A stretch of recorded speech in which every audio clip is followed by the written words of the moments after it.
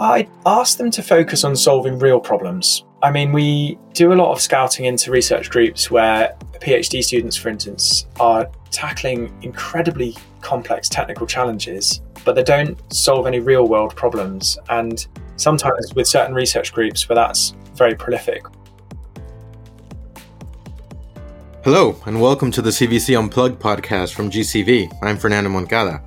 We have plenty of knowledge hidden all over the place, with potential for transformational change on important problems. But without the ability to commercialize it and spread it out, we won't get to benefit from it. My guest today is Owen Thompson, co-founder and CEO of Cambridge Future Tech, a deep tech venture builder situated, as its name suggests, in one of the most bustling technology and ideas hubs in the world. He talks about Cambridge Future Tech's approach to helping technologist founders achieve commercial partnerships and success, as well as the work that the company does to help corporates and other large institutions build their own ventures, and the importance of providing robust support to these ventures at the very early stages. He also touches on the ever-expanding applications for AI and machine learning and semiconductor technologies, how deep tech startups would do well to focus on solving real-world problems, and much, much more. Be sure to like, share, and subscribe to CVC Unplugged, but above all, enjoy the show.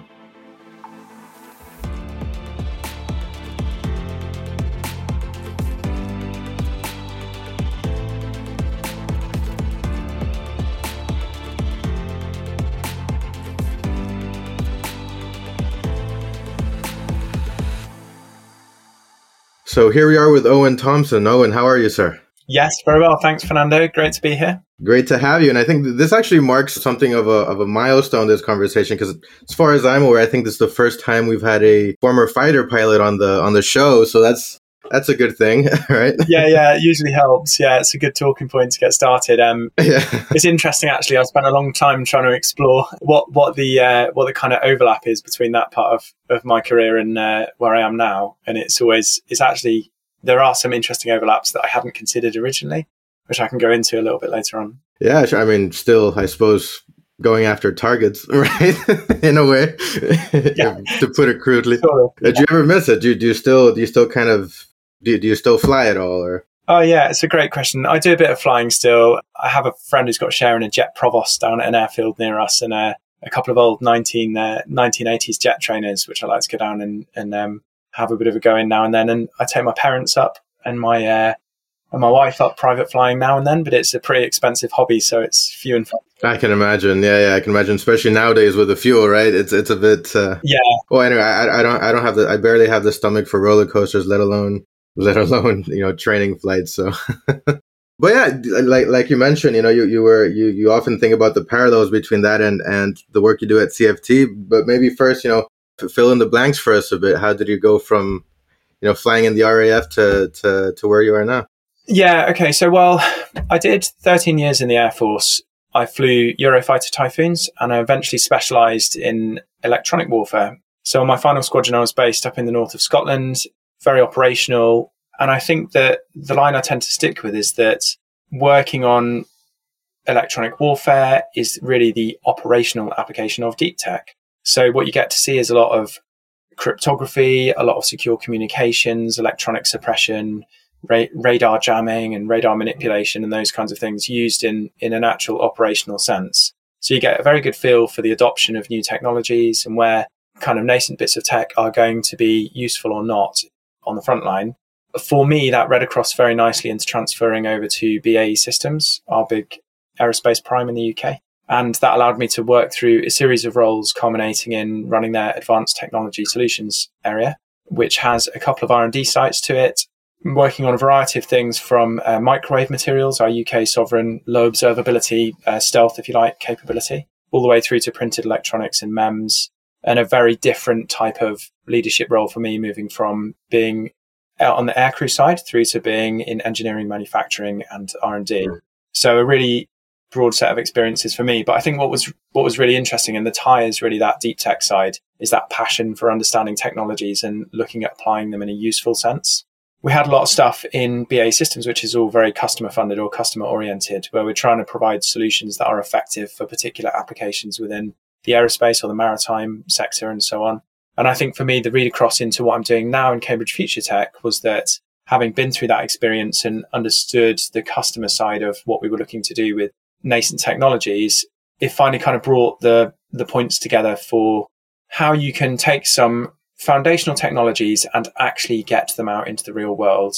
So if you have a passion for tech and you see lots of really interesting things going on in the background and in the news, but you really want to understand how those are going to be applied in a real sense and how they can come into fruition in a tangible way, then the answer has really got to be that translation point between pre-incorporation or pre-idea and what would be traditionally known in a venture sense as a pre-seed round.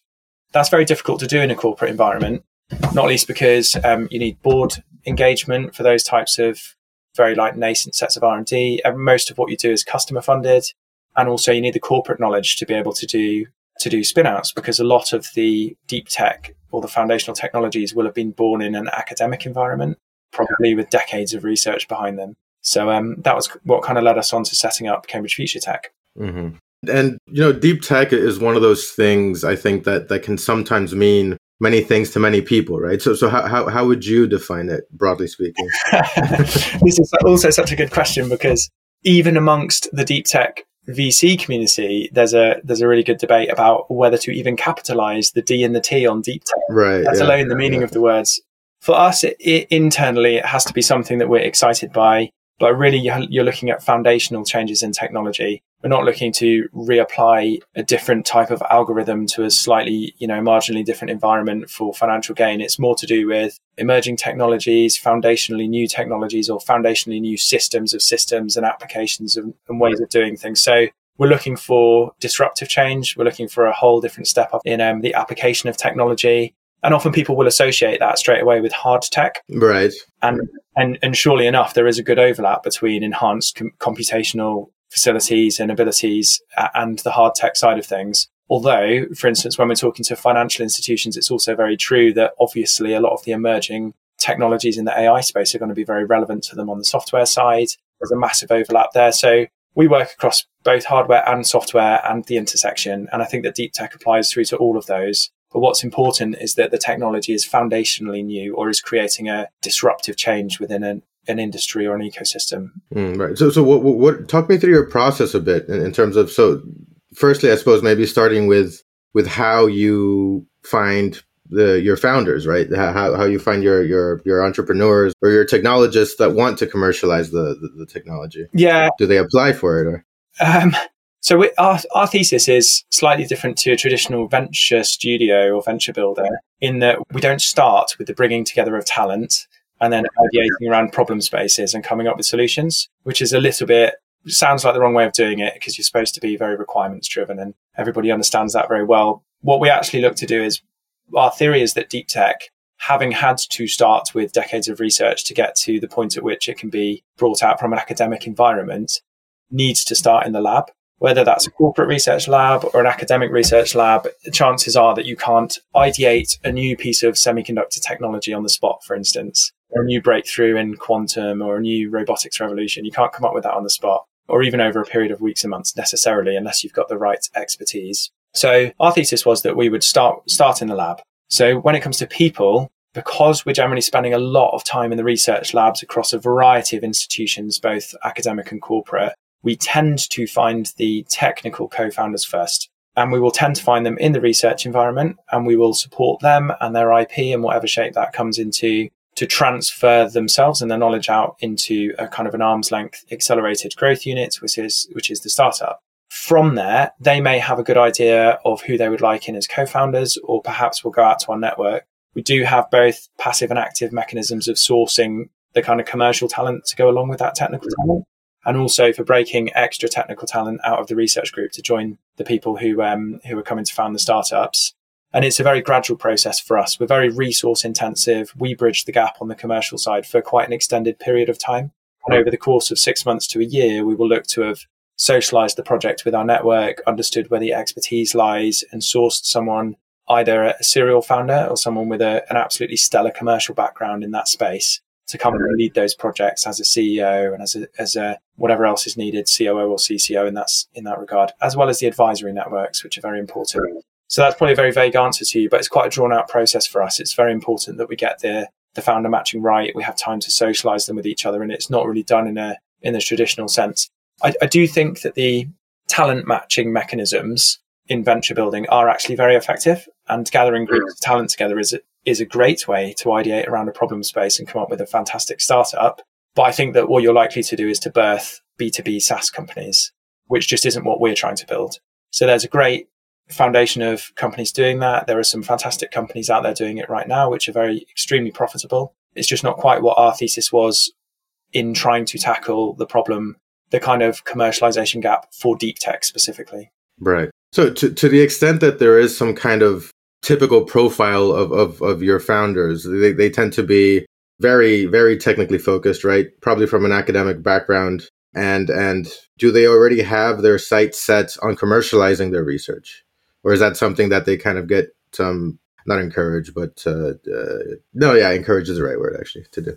Yeah, no, generally they do. We're looking for people with the right mindset who have an inclination to work outside of academia.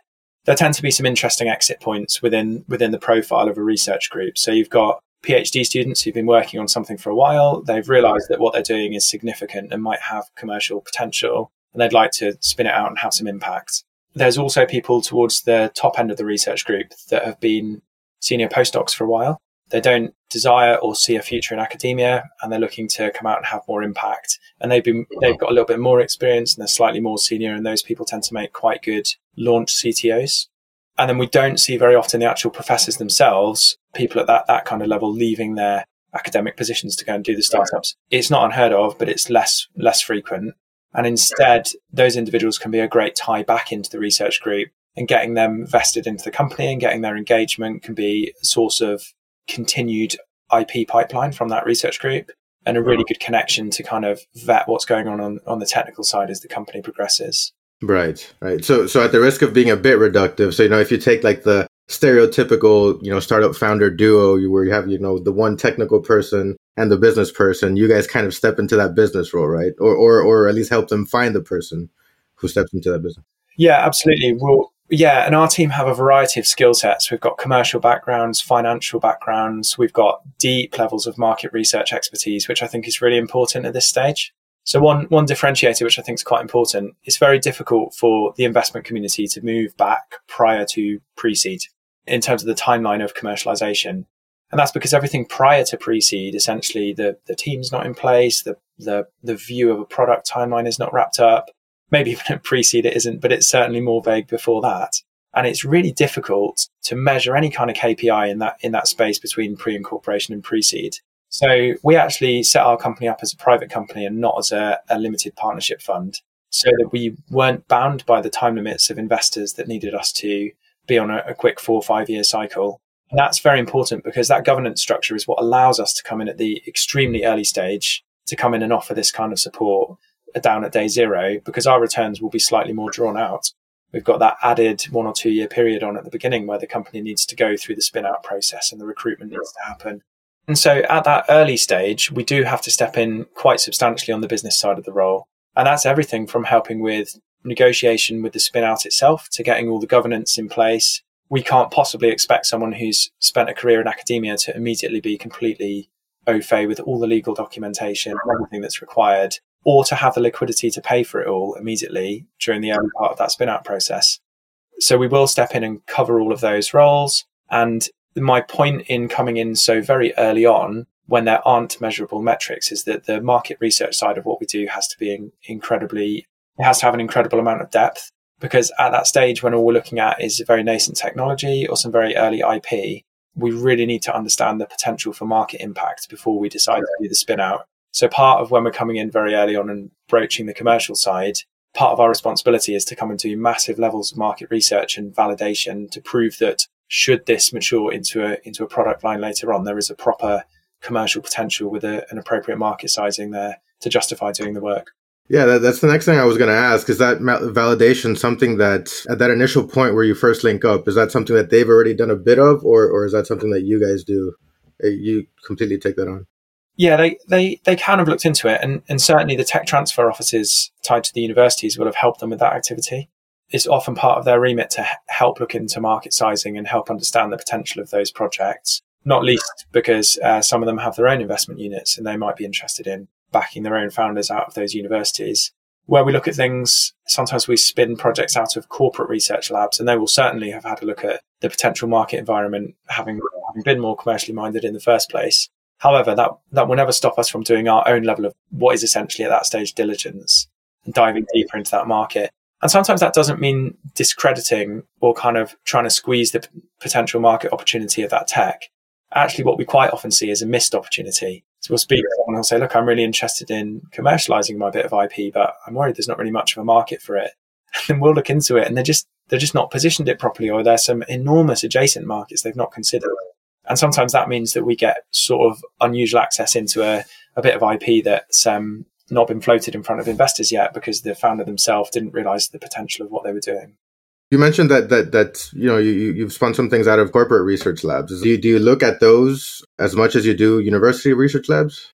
We've only really started doing that in the last year, and it's becoming quite a large part of what we do. Whereas last year we did majority academic spin-outs, this year we're split into thirds.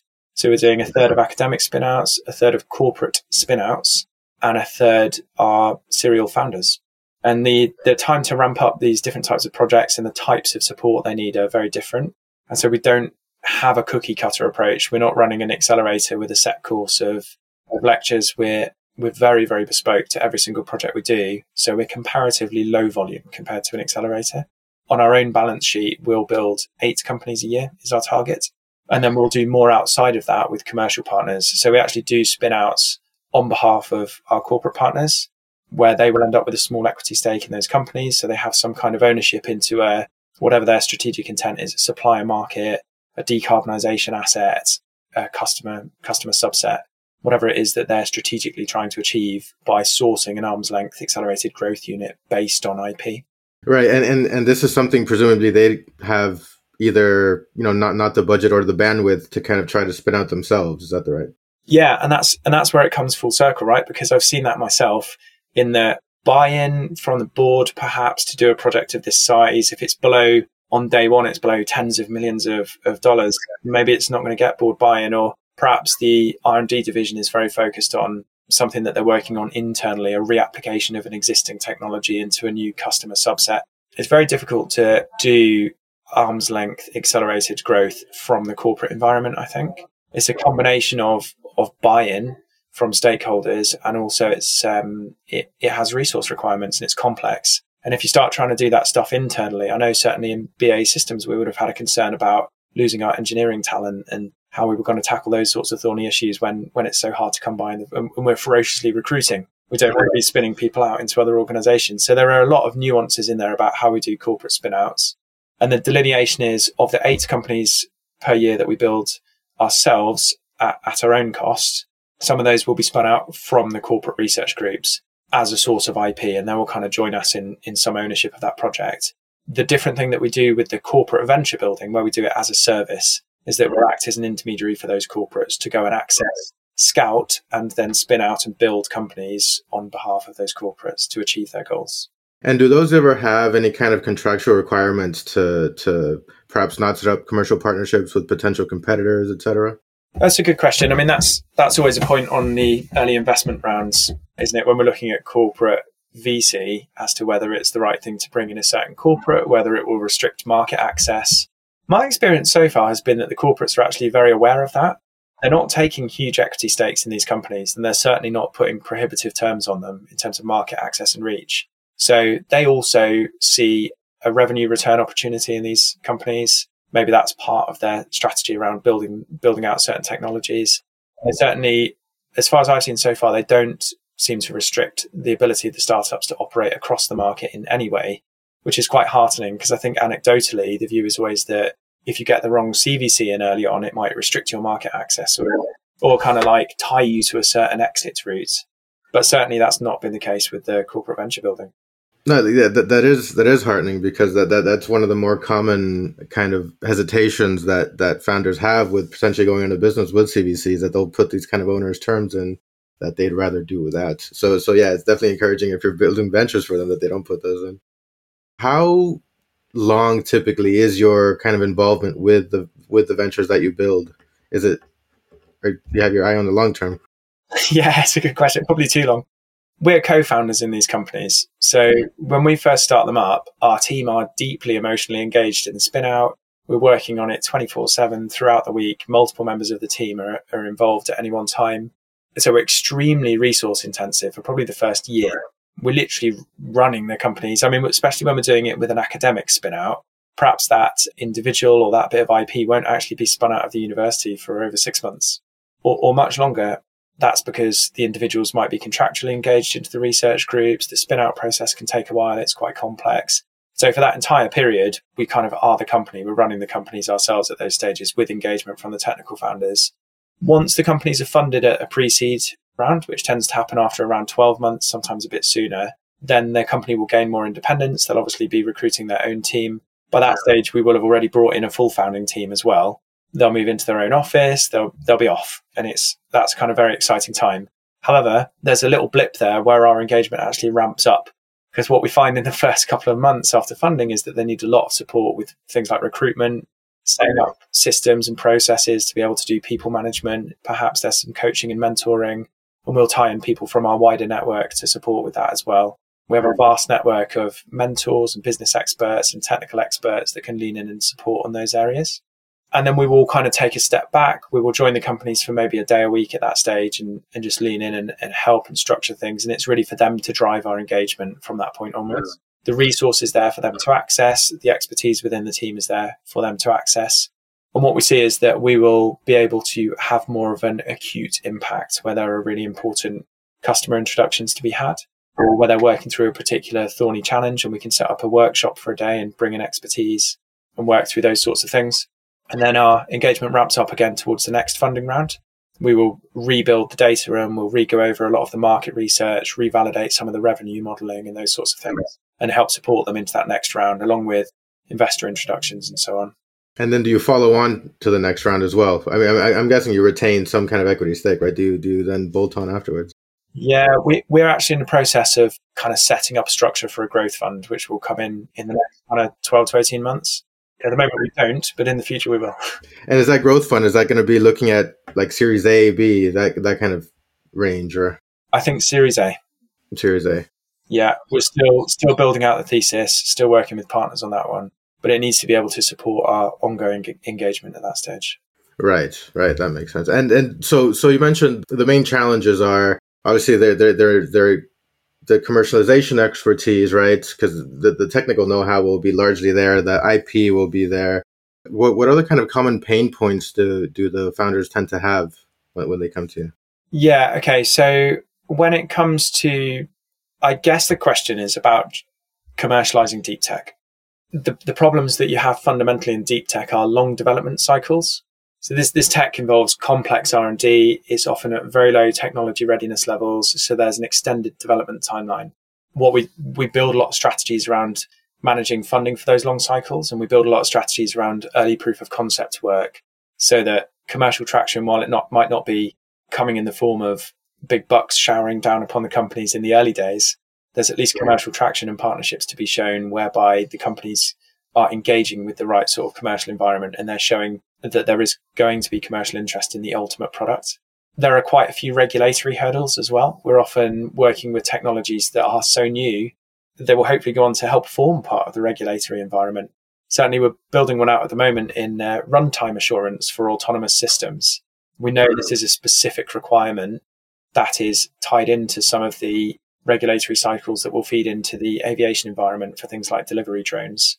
And that company hopes to be a part of that. We have to very delicately balance the line between them not being reliant upon regulatory changes, but also the fact that if they can be a part of that discussion, then there's an enormous upside for them. And which company is that? That's a company called Safe Systems. We actually only incorporated it a couple of weeks ago.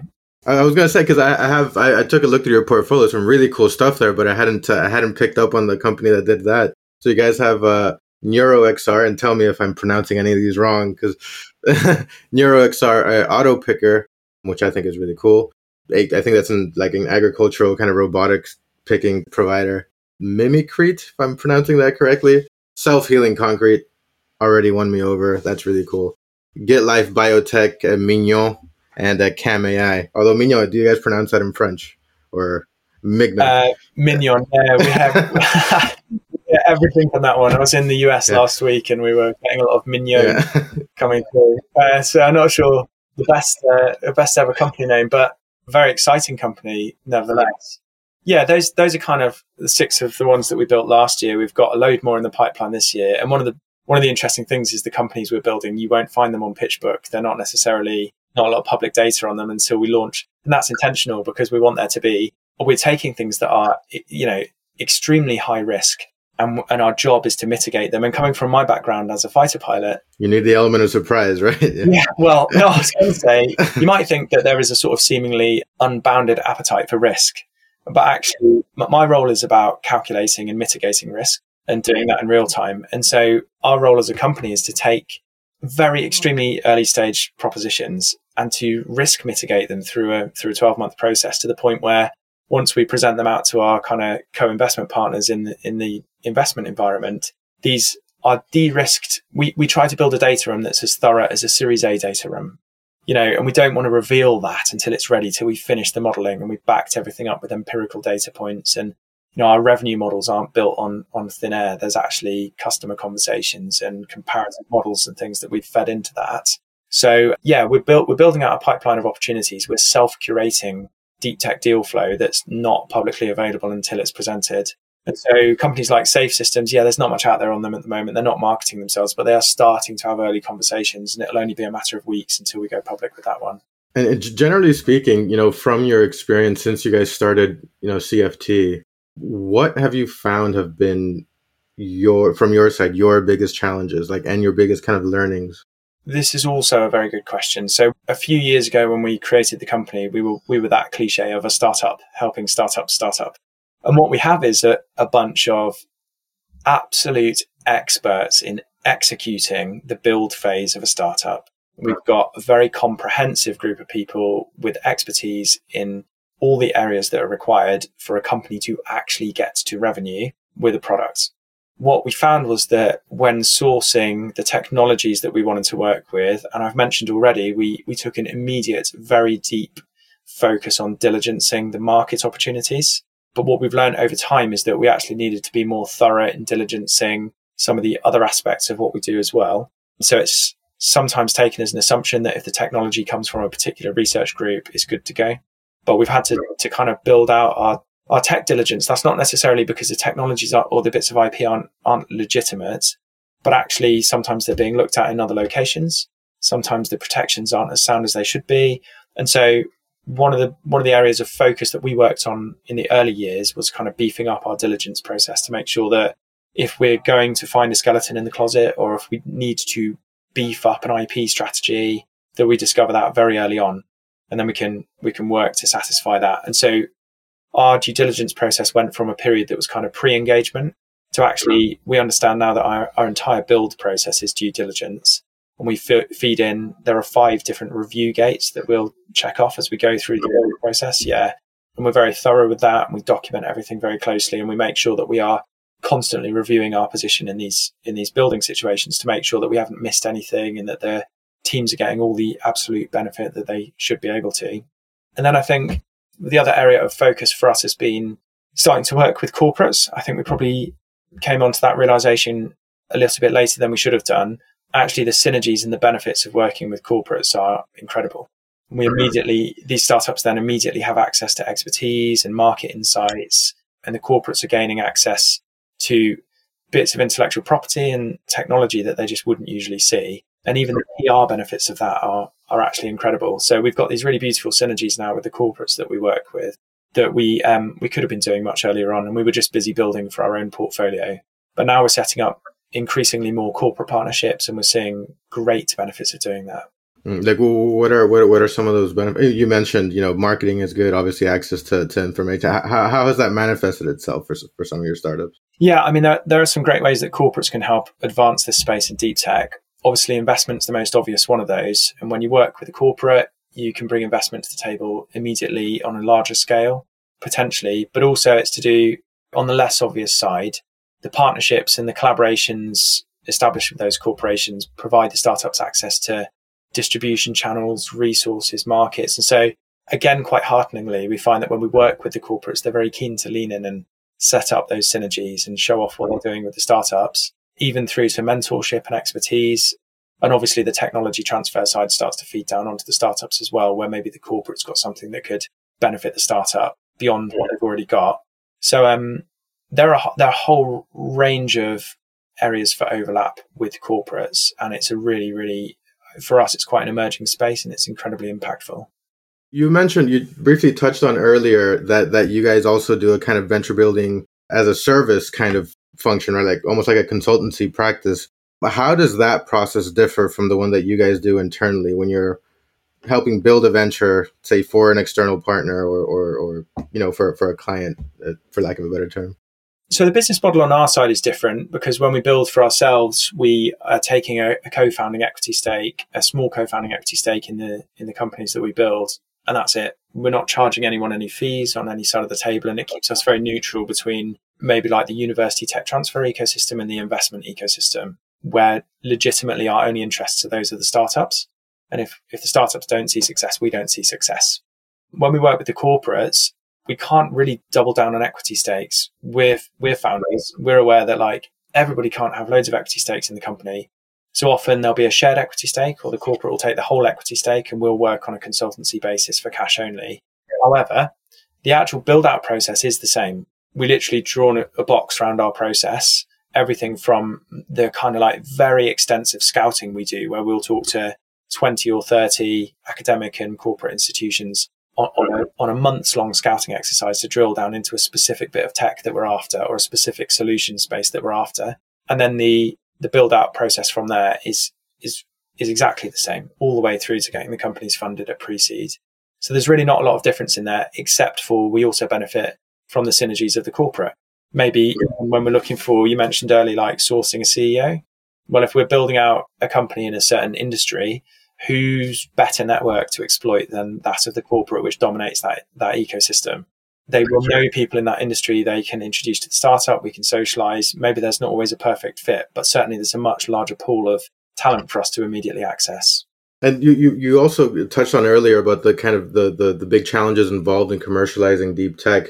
First, where exactly are the biggest bottlenecks there, and how can we kind of go about easing them a bit more? What's needed? It's quite an interesting one. I guess it's a hot topic in the UK at the moment about collaboration with research institutions. I think the government is working towards more collaborative environments, but deep tech and the European deep tech ecosystem is very interesting for this. If you look at conferences like Hello Tomorrow, they are huge on emphasizing the requirement for collaboration between research institutions, between corporates, venture builders, shared resources, expertise. Commercializing something in deep tech is very hard. It's a much more drawn out process than perhaps doing a pure B2B software company in the kind of old school sense. So collaboration is a bottleneck that needs easing, and the more forums for that, the better. That's not a competitive space. There needs to be more collaboration wherever possible, more communities being built. Funding mechanisms are obviously complex. I think investing in deep tech is difficult. We're always interested in alternative funding mechanisms. We utilize a lot of government grants and non-dilutive investment for the startups we work with, corporate partnerships, as we've mentioned, and obviously venture capital. I think the other bottleneck is in the startups themselves. They need to, this is true of any startup, but they need to adopt adaptive strategies. They need to understand that pivoting when necessary to address market challenges or emerging opportunities is a requirement. And we see that quite a lot with deep tech startups, where particularly someone who's been researching a certain subject area on the technical side for a number of years might have a very firmly set view of the particular application of their technology. They might not have seen that there are just much even bigger opportunities or more exciting areas for impact. And those founders' ability to adapt to those situations and grow and learn with the company is quite an interesting topic. One of the huge areas that we focus on and looking for founders is coachability. Right. Yeah. That's always something that even on the VC side, they say, does the founder think that they know everything there is to know, or are they, collaborative and coachable? I suppose, that's very important. And in terms of kind of finding the market opportunity, as you were just touching on, to what extent do you have to be mindful when you're kind of selecting founders to not set up a potential kind of conflict of interest in terms of their focus areas? Is that something that you have to watch out for? Yes and no. It's very clear within the academic tech transfer ecosystem as to how those relationships work. I think this is something tech transfer offices are very good at, in delineating between where a founder can apply their expertise for the startup and where the overlap would be with pre-existing intellectual property, what is or isn't being transferred, what does or doesn't count as know-how. So I suppose in those sorts of areas of overlap, that's very clear. And anything beyond that in terms of competition is all wrapped up in the usual kind of corporate governance you would expect within director service contracts and employment contracts and those sorts of boring things. Yeah, no, I mean, what about in terms of the conflict of interest between the startups? Oh, I see what you're saying. Mostly we see collaboration opportunities between the various startups in our portfolios. I don't think we suffer from that competitive question very much, probably because we're not huge high volume. We're not doing 3 cohorts of 20 every year. And I guess in the first place, where we're researching the potential for a huge market opportunity, we'll immediately be aware if there's some overlap with something we're already doing. But generally, these things are quite synergistic. We find even we're working on a semiconductor company at the moment, which has applications in about 3 of the other startups that we're working on. So they're kind of eyeing each other up as partners and customers. It's quite interesting. And as a whole emerging field, there's a lot of overlap in the different areas of deep tech and certainly in the impact areas that they're trying to get into. So we don't see too much competitive issues within our portfolio. But like I say, I think that's because we're not enormous volume. We're not pumping out hundreds of companies. We're trying to just build 8 per year and consistent high quality growth within those companies. And do you ever see yourselves looking outside the UK or outside of Europe, maybe perhaps over to the US? Yeah, actually, yeah, we've started looking at the first couple of projects in Europe and in the US. I think it's in the early days for us, it wasn't part of our growth strategy. There's plenty of IP in the UK ecosystem. Some of the best universities of the world just positioned in this small area. So geographical expansion wasn't appropriate for us until we'd nailed down our processes and made sure that we were effective within our model. Now, through our own investor base and certainly through the corporate partnerships we're working with, there is a lot of impetus to start to expand into different ecosystems. The closest touch point we have with the US is really as a marketplace. So again, coming back to the semiconductor example, it might make sense, for instance, that we would bring that company out to San Francisco to go and raise cash in that ecosystem where there's more liquidity for that type of approach, maybe in partnership with some UK and European investors. But those are the immediate areas where we start to look at working in Europe and overseas. And then on the spin-out ecosystem, actually driven by some of our corporate relationships, we're starting to see opportunities to work, certainly with US universities, some of the more prominent ones, on spinning out some of those companies where our model and our mechanism would be very supportive, even in those environments where you'd assume all that kind of stuff was, we take the assumption over here that it's all under wraps, it's all completely covered, but it's actually the institutions suffer the same challenges that anyone trying to commercialize deep tech does. And our mechanism offers the same benefits in those environments as it does in the UK. And how would you characterize the kind of difference between the two, for lack of a better word, I suppose, deep tech ecosystems between the US and Europe, for example? It's funny, I ask because I think over summer, one of our guests on the show was actually someone else from the Cambridge deep tech ecosystems, Miles Kirby, and who you're probably familiar with. And he mentioned that, and I'm paraphrasing here, but that Europe has all the tools to kind of close that gap, but just needs to kind of do it. Would you agree with that? How do you see that? Miles is absolutely right. All the tools, spot on. All the tools and the resources are available across Europe to be able to build a thriving ecosystem. I just got back from the US 48 hours ago. And the perspective from over there is that there's a different mindset and there's a different type of vision in the founders and there are different things going on. And maybe that's partially true. There's some level of maturity in the European ecosystem that's a little bit behind, but that's not because of a lack of expertise and resources. It's just as an ecosystem, it's slightly behind in terms of its growth. I think it's a hot space to keep an eye on over the next decade and the next 5 years. And I think you'll see some increasing numbers of globally impactful deep tech companies spinning out of Europe in a way that you have never seen before. Globalization and obviously the emergence of different sorts of commercialization activities in those different ecosystems will perhaps start to level the playing field slightly. But the sheer power and the sheer volume of activity going on, certainly in the US West Coast, in places like Boston and New York, is it's not going to go away. That's a massive, massive positive of the ecosystem. And I think they should be seen as collaboration opportunities instead of vying with each other. And speaking of hot areas to keep an eye on, where would you say the biggest ones of those are in the context of deep tech? Yeah, it's a bit of a cliche, but with an aerospace background, I'm going to highlight space exploration and technology. I think there's a growing interest in that area, satellite technology. Some of the really exciting VCs are focused on things like asteroid mining, which I think is really cool. But realistically, in the short term, as I've heard on some of your previous podcasts, AI and machine learning is seeing brand new applications and continued growth. Some of the announcements, even in the last week, have been eye-watering. But from a deep tech perspective, trying to understand where the next innovations in AI and machine learning are going to come from, it's more down to, okay, so there are companies dealing with certain algorithmic challenges and certain types of innovations coming out. Where are the next challenges going to be when we're looking at memory, or where we're looking at different types of semiconductor technologies? Are those the next limiting factors? Where are those innovations going to emerge from? Trying to explore that fundamental step forward space. The temptation is to go and build 20 companies with GPT, API plugins, and that's not what we're trying to achieve. The other areas I think are quite hot are biotechnology. I'm really interested in the various types of biotech that are coming out. We've got that one company you mentioned, GitLife Biotech, doing DNA barcoding, which is a fascinating area.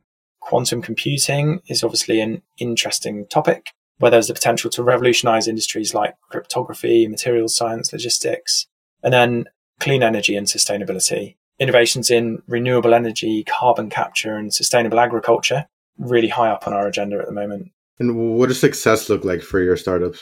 Good question. I mean, we're looking for startups that are globally impactful. We love the idea that particularly some of the areas where we do scouting exercises and then we help to leverage technologies out of the academic environment, we are building companies that wouldn't otherwise exist. We're not coming in and kind of fighting for a stake in the growth of a company that's on their way. We're creating companies from scratch, and we love that. So it'd be really exciting for us to be able to say, that massive global impact, that huge sustainability goal that was covered off by that really amazing startup was one that we built back in the early days. But ultimately, our investors and the company's investors are looking for financial returns. So they will need to see exits within sensible timeframes. Mm-hmm. And what does sensible mean here?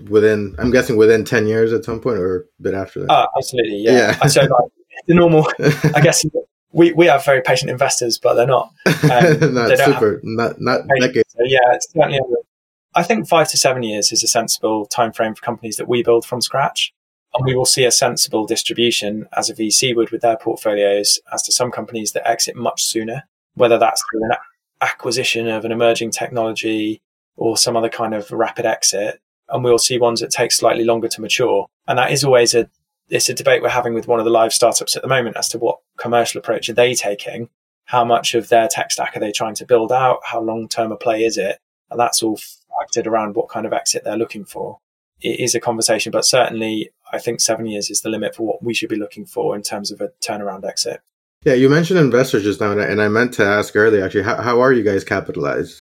Yeah, that comes back to our governance point, which is that setting up as a private limited company allows us to take equity onto balance sheet. So we're funded through our balance sheet activities initially, and that gave us some level of runway to go out and build the first between 12 and 20 companies. And then after that, what we see is this kind of self-sustaining mechanism where, because of the corporate activity we do, our business model is sustainable without needing to go out and raise a huge fund every year and live off the fees. So we have our own sustainable business model that underwrites the venture building activity that we do. In addition to that, as we come into the growth fund territory, that will add some more liquidity into the system as well. And then in the long term, ours is a very patient game. And then we will start to see returns come back through the portfolio in the latter years. Yeah, I mean, deep tech is if nothing else, it's patient. It needs to be, right? Yeah, absolutely.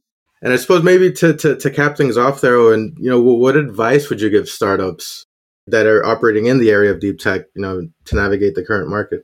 I ask them to focus on solving real problems. I mean, we do a lot of scouting into research groups where PhD students, for instance, are tackling incredibly complex technical challenges, but they don't solve any real world problems. And sometimes with certain research groups where that's very prolific, we'll come in and offer a touch point right at the start of each year where we can come in and just give people a very quick brief that says, hey, when you're kind of choosing your focus areas, if you look at something that has a real world problem and is technically challenging, then there's a real potential for you to go on address and prioritize solving those issues at the end of your PhD. Outside of that, I'd say build a strong team. The importance of assembling a diverse team with complementary skills and expertise can't be underrated. My team would shout at me if I didn't raise the fact that they should have a very customer-centric approach. It's very cliched for startups, but it's the truth. And then finally, I'd say to seek mentorship. We're often pairing our founders with mentors or coaches and advisors. You can't get enough external input into what you're doing. Your company will be built by your advisors, and your strategy will be shaped by those around you. Take on advice constructively and yearn for it. Look for as much feedback as you can within your advisory ecosystems and within any kind of personal mentors that you can set up. And those would be the places where you can have those real honest conversations and get that very candid feedback on what you're doing to allow you to move forward and be adaptable with confidence in your proposition. Great. Well, I think that is as good a place as any there, Owen, to wrap things up. Thank you so much for coming on the show, and I look forward to keeping up with things you guys do going forward. Thanks, Fernando. Thanks for having me. Absolutely. Take care. That's it from us this week, folks. Be sure to like and subscribe to never miss out on future guests anywhere you get your podcasts. I have been Fernando Moncada. Our sound engineer is Mark Chatterley from In-Ear Production. Go check out his work today at inearproduction.com. We'll be back again next week as ever. Until then, have a good one.